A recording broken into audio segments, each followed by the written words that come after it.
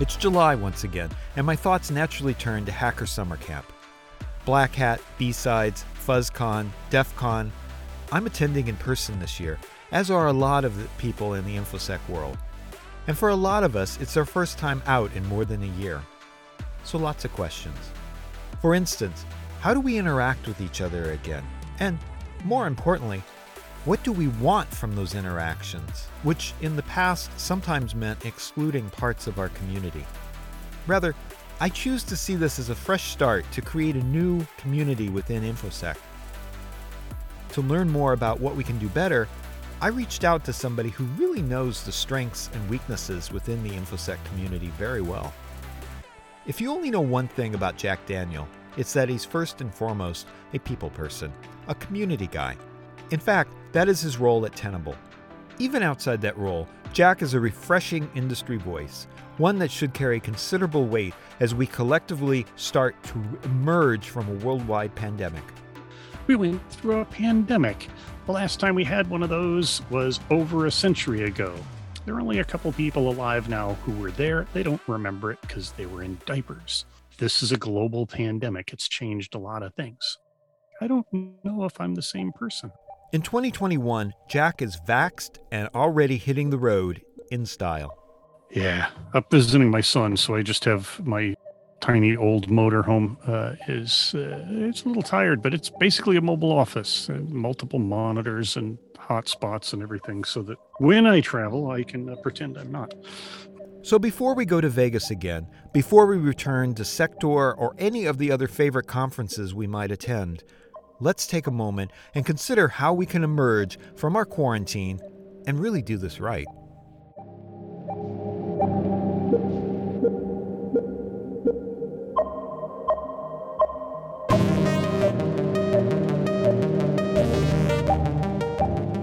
Welcome to The Hacker Mind, an original podcast from For All Secure. It's about challenging our expectations about the people who hack for a living. I'm Robert Famosi, and in this episode, I'm talking about hacking communities, about how after a COVID-induced pause, we can start to acknowledge and even re-engage with some of the small and wonderfully diverse hacker communities that have been, at times in the past, left behind in our rush toward corporate conferences and sometimes toxic influencer-based social media. Yeah, that's a pretty tall order, restoring those voices. But after talking with Jack, I do feel more than ever that it's not entirely outside of our grasp.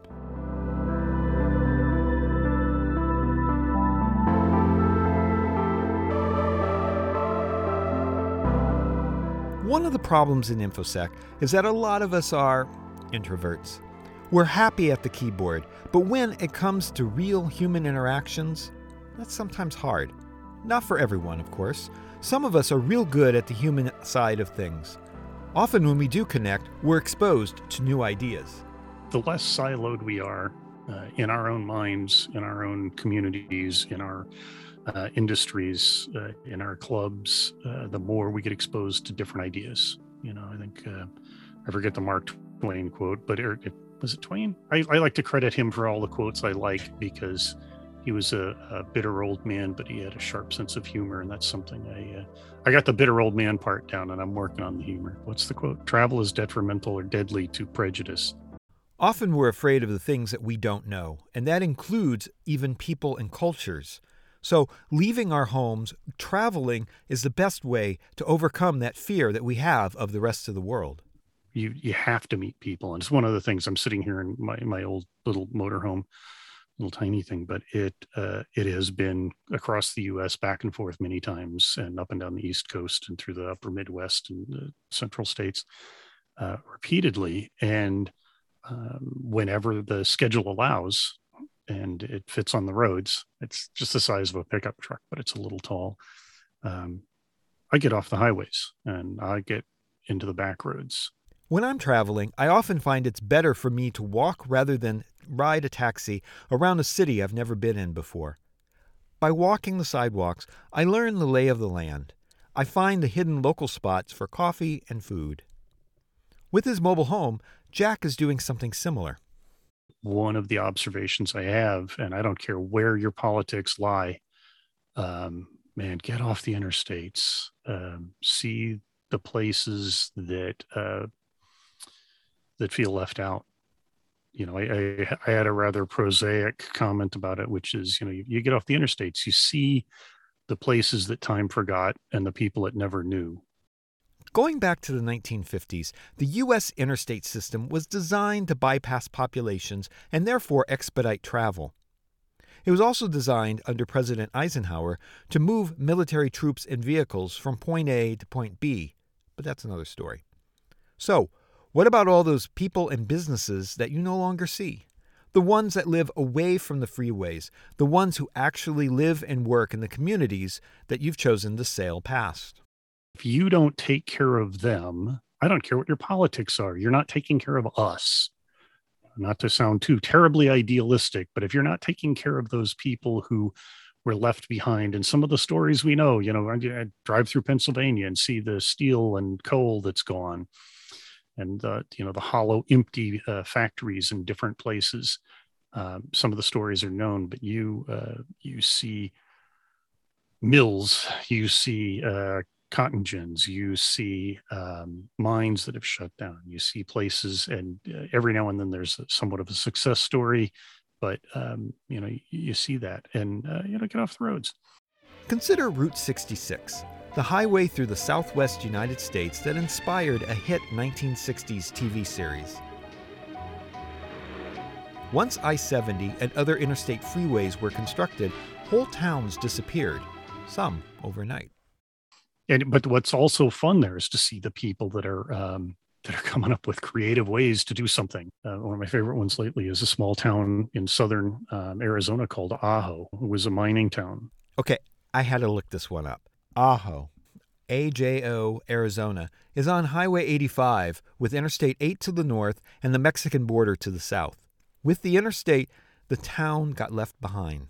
Due to some labor disputes, and, mining, even open pit mining, is a rough job. So, that people wanted to be paid fairly was their complaint. And the cost of copper and the competition from overseas, the mine closed, and the large parts of the town, it was a company town, large parts of the town were bulldozed.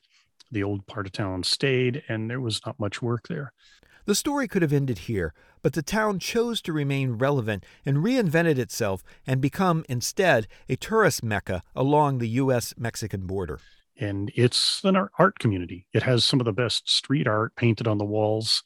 You walk basically a 1 block wide area by about 4 blocks long in the old part of town, and it's this gorgeous square. And there's just amazing art, and there's a school that does art there and gets a lot of snowbirds.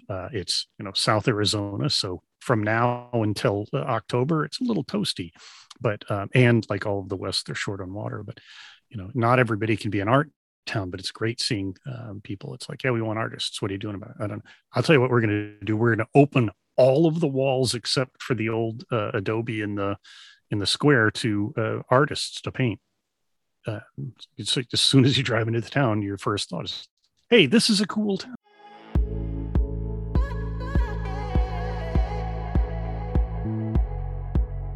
Small towns left behind by the interstate system in the United States provides a great metaphor for what might be happening in infosec.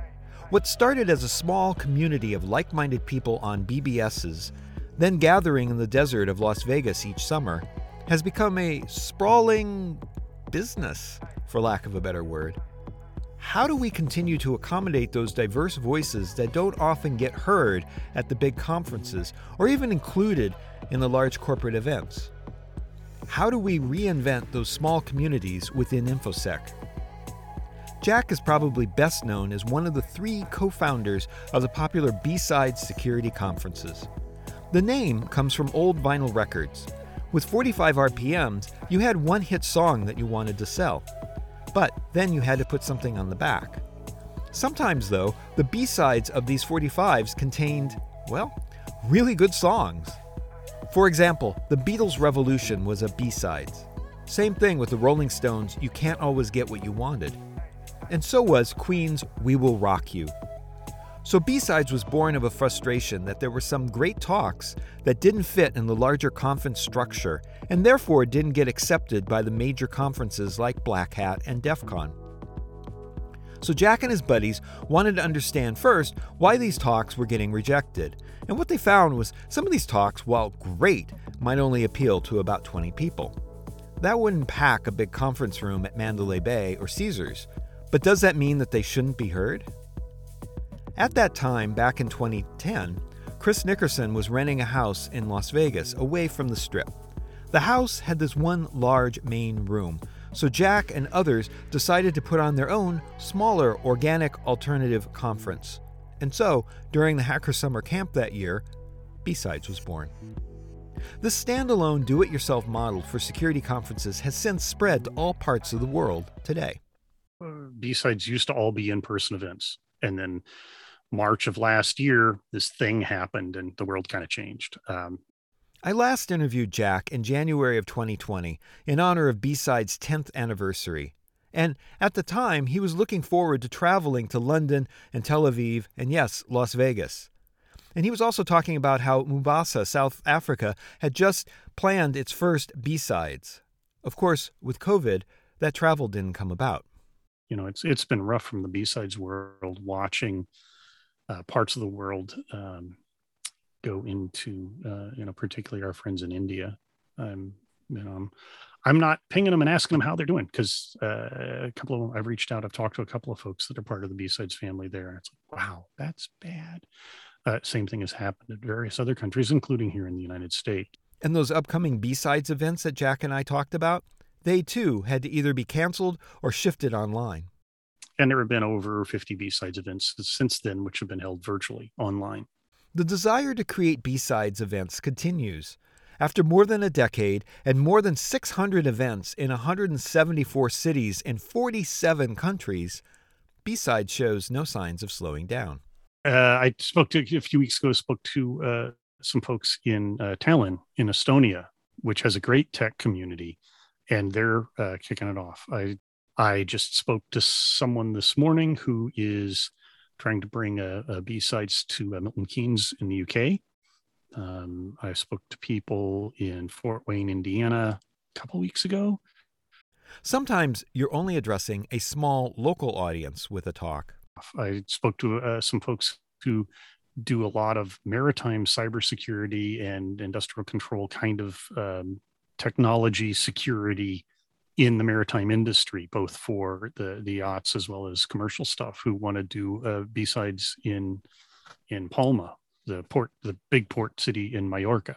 And, they want to do it in the right season where the captains and crews, particularly the technology crews, can come to Palma for a weekend or whatever and talk technology, and, have regular security talks and things to run it, but have a couple of people come in and talk specifically to the pains of that industry. And so, those are just a couple. I know I'm missing a few other ones, but that's just recently, Indiana, and like I said, Tallinn, Estonia. There's nothing, Milton Keynes. I mean, it's all on a giant spreadsheet because no matter what your problem is, Excel is the wrong answer and we use it anyway. Sometimes it's cultural. You might not want to leave the country, yet some people will find it hard to travel nonetheless. There are things that are close, but not everybody travels. The UK has a different attitude towards travel than we do in the US. I grew up in Texas. The idea of an eight-hour road trip to get somewhere because it's like an hour to get to the airport and you have to sit around for an hour and then it's an hour flight and you have to rent a car and let's just get in the car and go. That's what I grew up with and so the idea of an 8-hour road trip, I don't know if you can't circumnavigate the British, the main island in Britain, but you can go a long way. You can cover most of the country, but they don't do that. So it's like, oh, okay. Bringing a small conference like BSides to a remote community, that has its advantages. If people who wouldn't otherwise travel have something brought to them, that's awesome. Tallinn doesn't have a Black Hat or an RSA and won't. Palma, Mallorca, it's a tourist area. It's a tourist area, but there's an industry, a maritime industry that serves the tourists, and it's also in the Mediterranean, which obviously has a ton of shipping, commercial stuff. And so they are bringing BSides, they're bringing security education, approachable security education to new communities.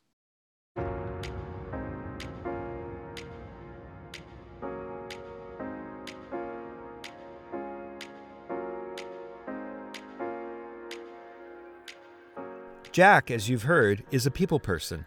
How has the shift to online BSides affected him and others? We all miss seeing each other. Although a lot of us, that are vaxxed and starting to see people again, it's like, how does this people thing work? It takes a little getting used to it, because I used to be at huge events all the time. Once he was vaccinated, Jack made an attempt to meet with other people again. Even though everybody was safe and it was a very small group, it was still difficult making the adjustment. I was at an event with 12 people, and we spent a few days near each other and meeting up, and everybody was vaccinated, and we spent most of our time outdoors. But still, at the end of 3 days, we were all like, that's enough people. This, I think, is another underlying issue within infosec conferences. We're all different, and as I said, a lot of us tend toward being introverts. Going to DEF CON with 20,000 of your closest friends might be overwhelming, a bit too much.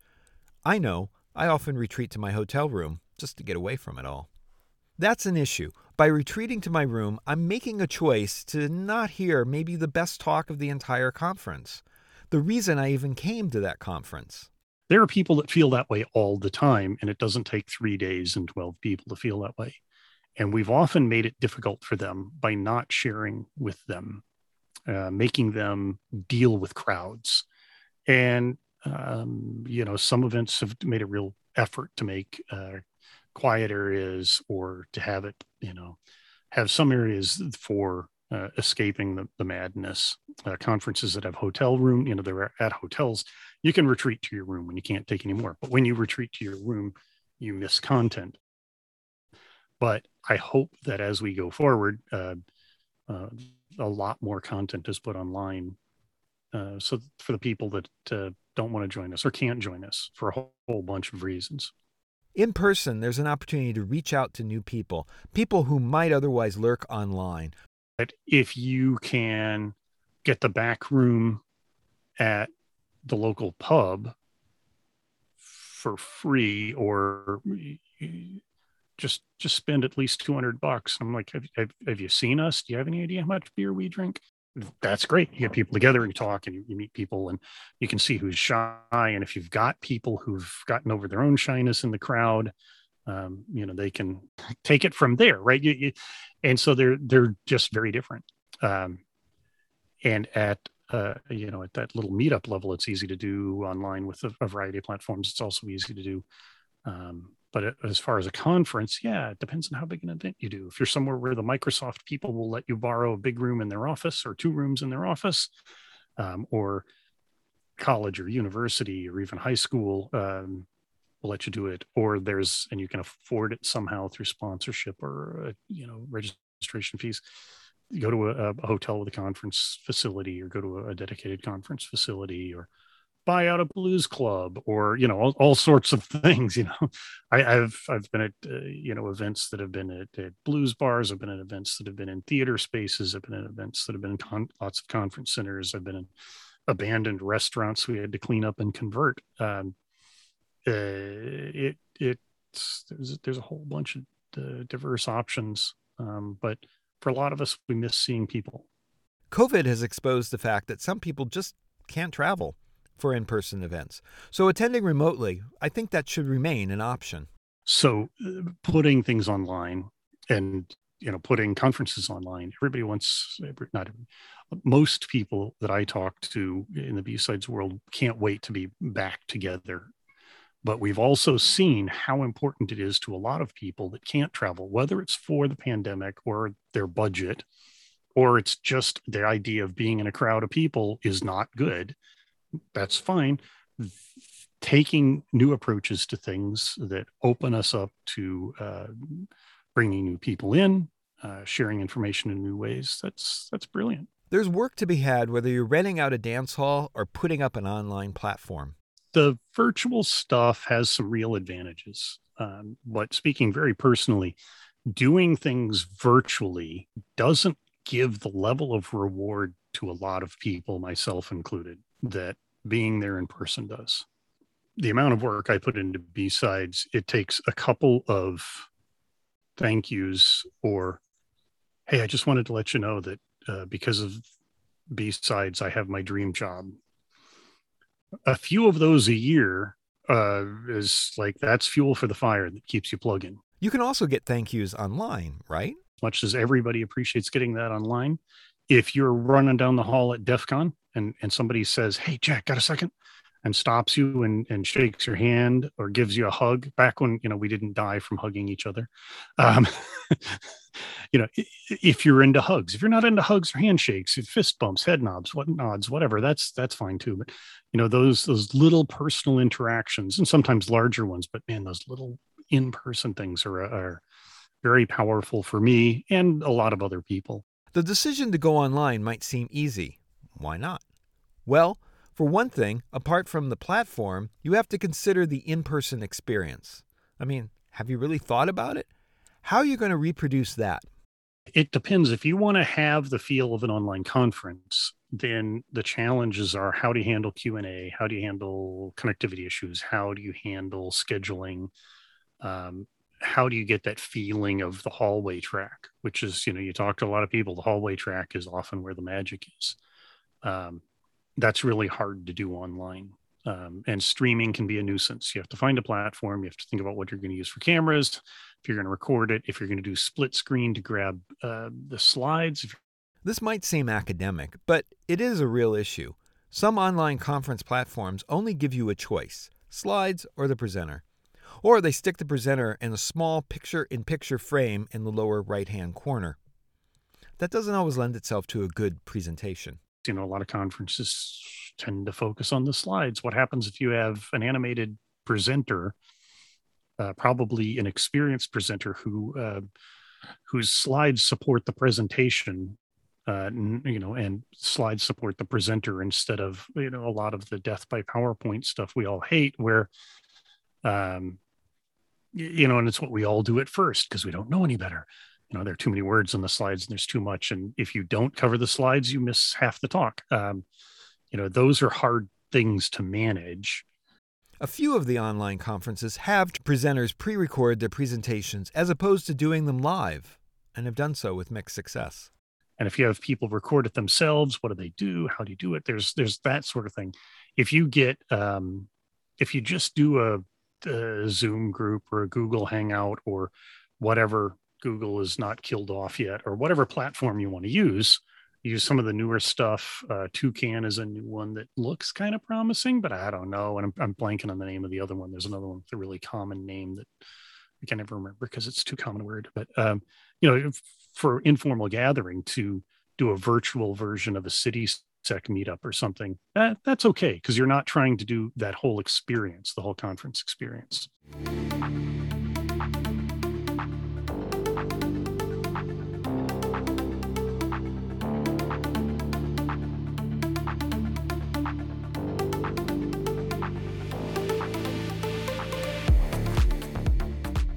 With a pandemic raging throughout 2020, people have naturally turned to social media. There are lots of pros and cons to this. In episode 22, I talked with Live Overflow, who has over 500,000 followers on YouTube. We talked about the rise of social media infosec influencers, and whether or not some of these influencers had actually done the work to merit them talking about hacking, or whether it was all showmanship. On the one hand, you're creating your own YouTube content that is a creative solution to a bad situation. On the other hand, the one with the loudest voice tends to win. Well, first of all, the past year and a half has made it so that if you want to be heard, you need to do something. You got to find a way to make your voice heard. And if you can do that, that's great. And if you can do it without having to follow an established path, I think that's great. I wanted to know Jack's opinion of social media. It can really cut both ways. It can give a voice to people who otherwise would not have one, and it could be a cudgel to silence those who don't have many defenders. So we all want to be people, but let's be careful. As a reminder, a lot of people aren't as nice. InfoSec Twitter, while introducing great people, has, at times, become predictably toxic. And as a consequence, some really good people have chosen to leave, which hurts the community overall to have their voices silenced, even if it is voluntary. as long as we think about the platforms that we use and how much they support abuse, because of course, Facebook and Twitter and those two in particular is going to be an ad-based system instead of subscription-based. We all just groaned because we knew it was going to become toxic, and there were going to be special people, and the blue check mark celebrities can be racist and misogynistic and homophobic, and if you're mean to them in response, you get banned, because it's really important to have those multi-million follower people in that platform. Facebook. Facebook is a very special form of social media. Facebook is a different animal altogether. Actually, Facebook is a whole bunch of different animals altogether, and many of them are rabid, many are venomous, and a few of them are good. Okay, so in an emergency, Facebook can be good. There's a couple of neighborhood groups down in my little town, and if you lose a dog or you find a stray cat that looks like it's not a neighborhood feral cat, you jump on that, lost and found pets, and boy, you reunite the critters with somebody. The neighborhood watch group isn't a bunch of busybodies. It's like, hey, was anybody else's power out? Is the tornado went through a couple months ago, and instantly, for those that had power, it's like, everybody okay? Does anybody need anything? I got a chainsaw and a pickup truck. Let me help you. There's a more general one, which is like, hey, just, not necessarily safety, whatever, but it's how people stay in touch. And it's like, wow, this little corner of Facebook is really nice, and people are nice and cool. And then you look at the rest of it, and it's Don't you think social media could be so much better than the schoolyard taunting and teasing that we see today? As you said, people with different platforms and whatever, whether or not they're being inclusive of other voices and such is an issue. But I think anybody that's pushing boundaries, that's trying new things, let's give it a try. Let's keep an eye on it. Let's see what happens. If it ends up being good, that's awesome. If it ends up being less than good, let's make some constructive criticism and see if we can make things a little better. The online infosec community has been pretty good about calling out the jerks. At the end of the day, there's probably a core group of influencers who you can follow, and they're pretty good.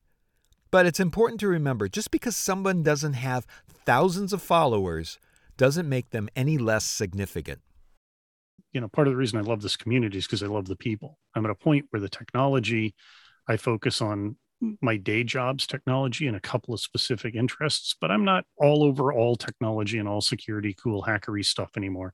I put my efforts mostly into people and let them have that fun, because that's fun for me. But and we tend to have amazing people in our communities with a minimum number of jerks. They tend to be loud, and so it's easy to see them. But they're way more good people. But out there in the world, man, if you've seen anything about airplanes, if you've seen anything about public transit, people are jerks. Be careful. Take care of each other, and we'll eventually get there.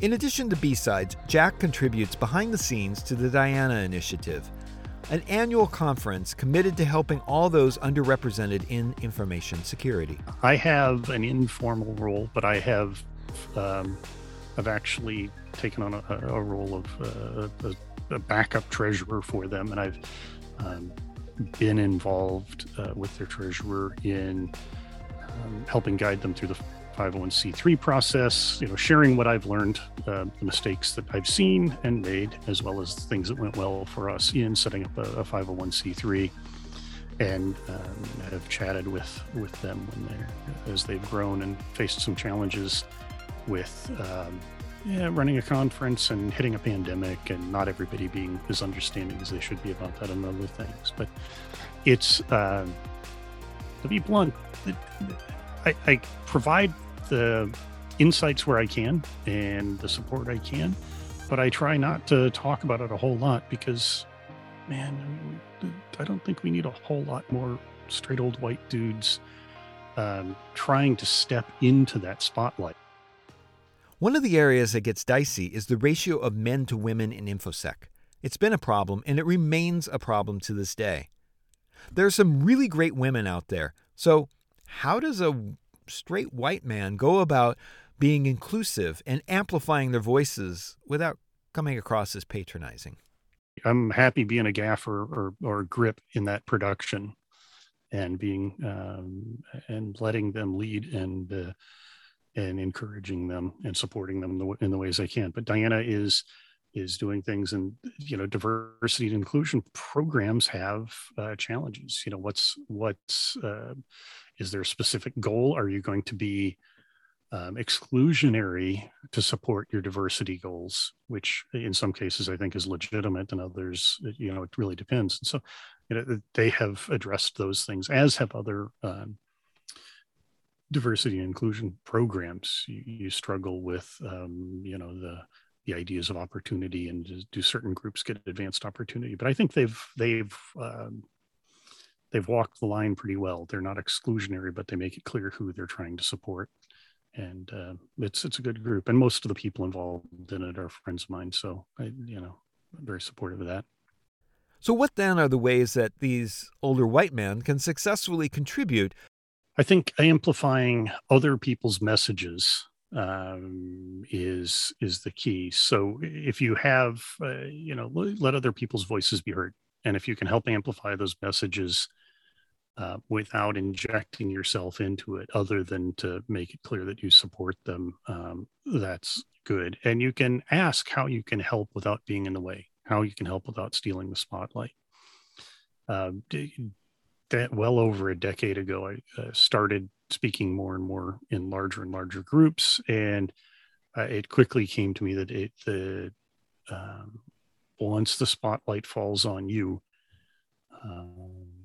I came up with a corny saying: always carry a pocket mirror, so that when the spotlight shines on you, you can reflect some of that back onto somebody that needs it, or somebody that's hasn't seen spotlight yet. And sometimes that's a big thing, and sometimes it's a little thing. Sometimes it's grabbing a friend that's trying to break into the industry at the end of one of your talks, or in the middle of one of your talks, and being like, "Hey, Sarah, come here. No, you on stage now.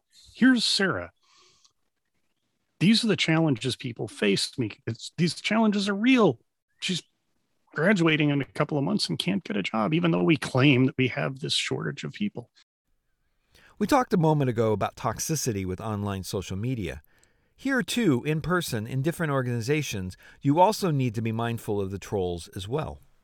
Don't put up with nonsense. That's the other one. Don't feed the trolls. Don't put a spotlight on the unpleasant people, and there are plenty of those. And our social and political world has grown exceedingly polarized. There's a lot of conspiracy theories. There is a lot of general badness. I'm trying to be very careful here, but we're looking at each other. You see the old hippie with a Lukenbach, Texas sign on my RV, so you get an idea where I am. But it's like,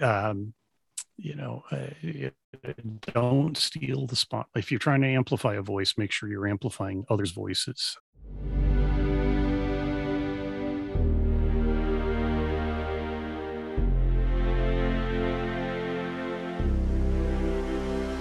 Being a supporting actor in somebody else's production doesn't mean you should not speak up or look the other way when you see something wrong. If you see things that aren't right, call them out as being not right. When you see stuff online, don't be afraid to complain. And I'll say this. So I work at a company, and we're publicly traded, and we have big customers, and we have to do our annual training, and we do annual, basic security training, because not all of us came out of the security mindset. We're not all hackers. So a lot of people need to be reminded about privacy and data breaches, and what's appropriate and what's not, and ethics, especially in a publicly traded company, and making a safe workspace, non-hostile workspace, non-discriminatory workspace. And when you find something there that's wrong, complain about it to management. When management says something that's tone deaf, tell them politely and explain why it's tone deaf. And sometimes the effort to create or teach sensitivity backfires. Again, when you see something wrong, say something. What bothers you might bother somebody else. One that frustrated me, I recently took I forget what they called it, but it was, it was a part of a diversity and inclusion program, ongoing training of, safe workspaces and non-harassment. And one of the questions was about, basically they're trying to get you to think about protected classes, but they said, which of the following would likely be inappropriate, and to talk about or make fun of. And they made the obvious ones. So religion, race,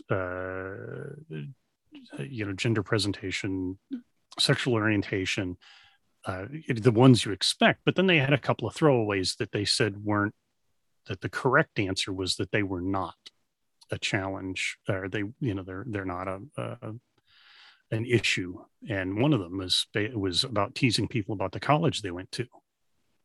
And it just set off all sorts of alarms. Everyone's university experience is personal and sometimes hard. Choices are made for a variety of reasons, some of which are economic.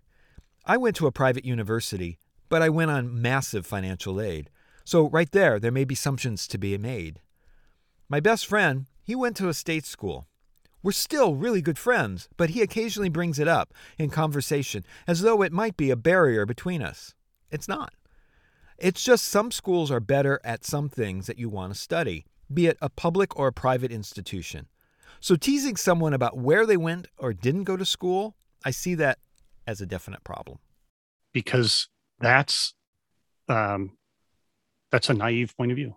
Because if I make fun of you for going to Smith, it's like, oh, you don't like women who've taken women's studies classes. That's what you might be saying by saying that.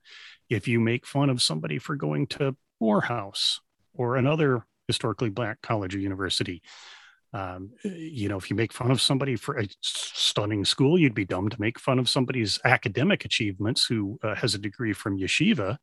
But, making fun of yeshiva football, I don't know, but it's just like, that's kind of naive, because there are universities that say a lot about who you are. Or there are universities and colleges that could be used to make some assumptions about who you are. That not everybody that comes out of any of these schools is the same, right? But just things like that. And so I made sure I raised it. It's like, that's not necessarily safe. Another good point. Don't generalize based on the name of the school. Again, different schools excel in different areas, so maybe that was the best fit for someone. There are a lot of great schools, but people often make assumptions, right? And that may not be true. There are people that are in part that grow up in cultures or go to school in cultures and have a visceral reaction to it and bounce away from those ideas. But still, no.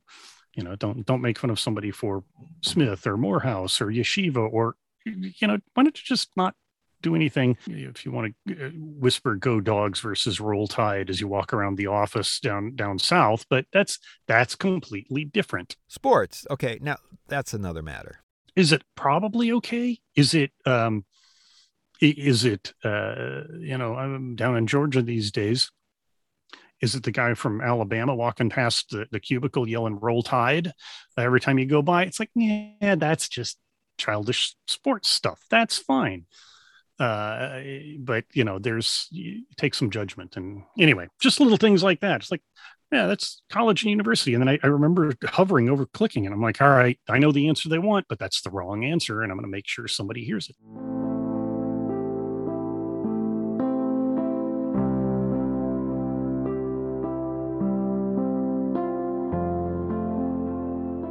So there comes a point in life where you might begin to criticize everything. Nothing's good. Nothing is perfect. Nothing is as it was or should be. You might start to become that cranky old man or woman down the road. But that's very hard to do, because a lot of this is opinion, and I think their opinions are wrong, but that's not how opinions work. But there really think that looking at things and trying to understand the perspectives, and the past couple of years, particularly in the U.S., past year in particular, we've seen the same things. The problem is when somebody takes an issue and claims it for themselves, not for the civic community, not for the betterment of everybody else. We've also seen people take advantage of the global spotlight and try to subvert things for their own good. So if we look at the Black Lives Matter movement, I think there are people that have tried to profit off of it and dilute the message. And I don't say that to attack anyone in particular, but it's just a really good example. And if you've paid attention, if you're my age and you paid attention to the anti-war movement in the 60s and 70s, there were people that did it for their own glory, not because they really cared about outcomes. And we have those people too. And if you spot that, I don't know, if you don't think calling them out is right, that's fine, but not supporting the fake people. And we're not talking about the imposter syndrome here, which I've discussed before, where legitimately talented people feel they're not interesting enough to talk to others about their own work. No, they have a right to speak. They've done the work. Rather, we're talking about the charlatans. We're talking about the megalomaniacs who have no talent that seem to consume a lot of oxygen in the room whenever they speak. I've just given you a bit of advice that's really hard. Some of it's really hard to follow, but it comes back to amplify the voices that should be amplified and hear what people say when they're frustrated. Hear what people people from the LGBTQIA community, people of color, people who are immigrants, people in religions which may not be as popular in the U.S. Too often we rush to judgment, myself included. Rather, we should all learn to take a pause and just listen to other people. When you hear from people about a problem before you say anything, as a old white dude, stop and think, process it, try to understand it. Don't ask them to explain it unless they're a friend, and you ask if it's okay. Don't make them do labor for you to explain something that the internet can explain to you, or a book or audiobook can explain. But listen to those people, and it's like, oh, okay, all right, I get it. That doesn't seem like a big deal to me. Again, if you listen to someone, they'll surprise you. And you may find that their interests aren't so far from your own.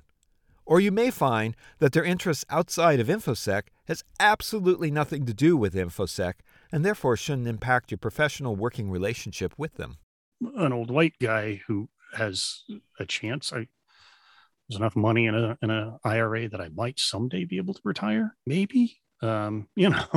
So that's a very different world than a lot of people that are trying to get into our industry. And it's a very different world than a lot of millennial white men. The economic world's different. The economic world's different, and so once you get out of straight white guys, even the younger ones are having more of a challenge. But once you get out of the club I'm in, it starts to get harder. And a lot of people dismiss that, but I don't know. I grew up in Dallas, and our family didn't leave because of white flight in the 60s. So I saw things like, oh, wow, that sucks. Listen, that's it.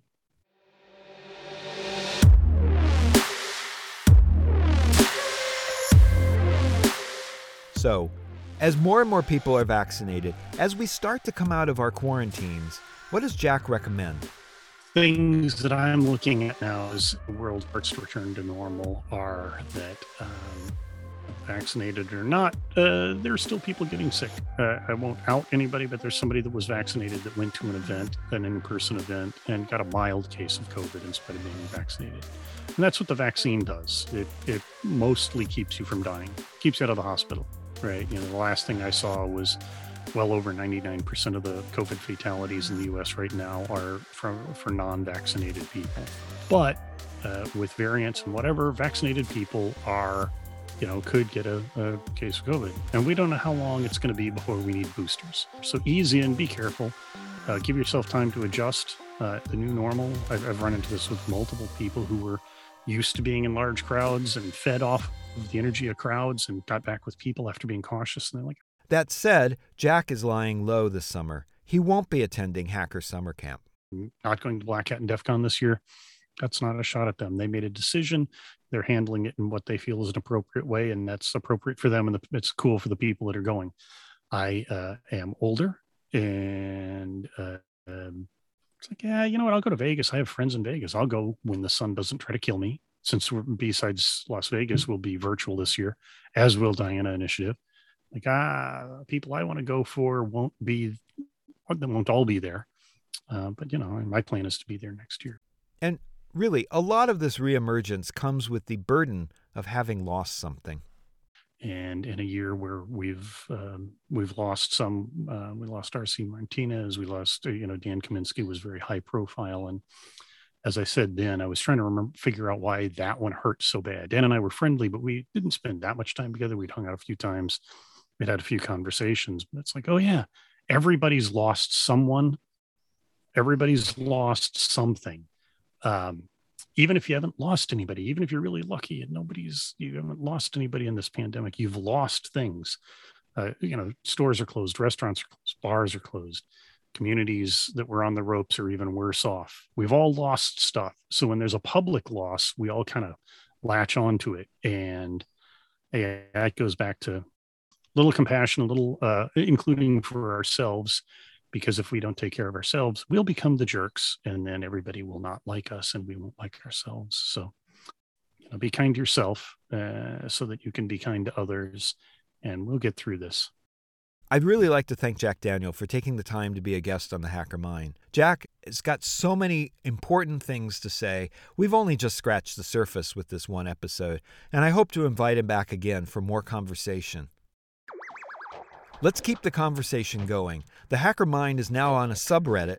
You can look for us at Hacker Mind, all Leet Speak. The Hacker Mind is brought to you every 2 weeks, commercial-free, by For All Secure. For the Hacker Mind, I remain the always civic-minded Robert Vamosi.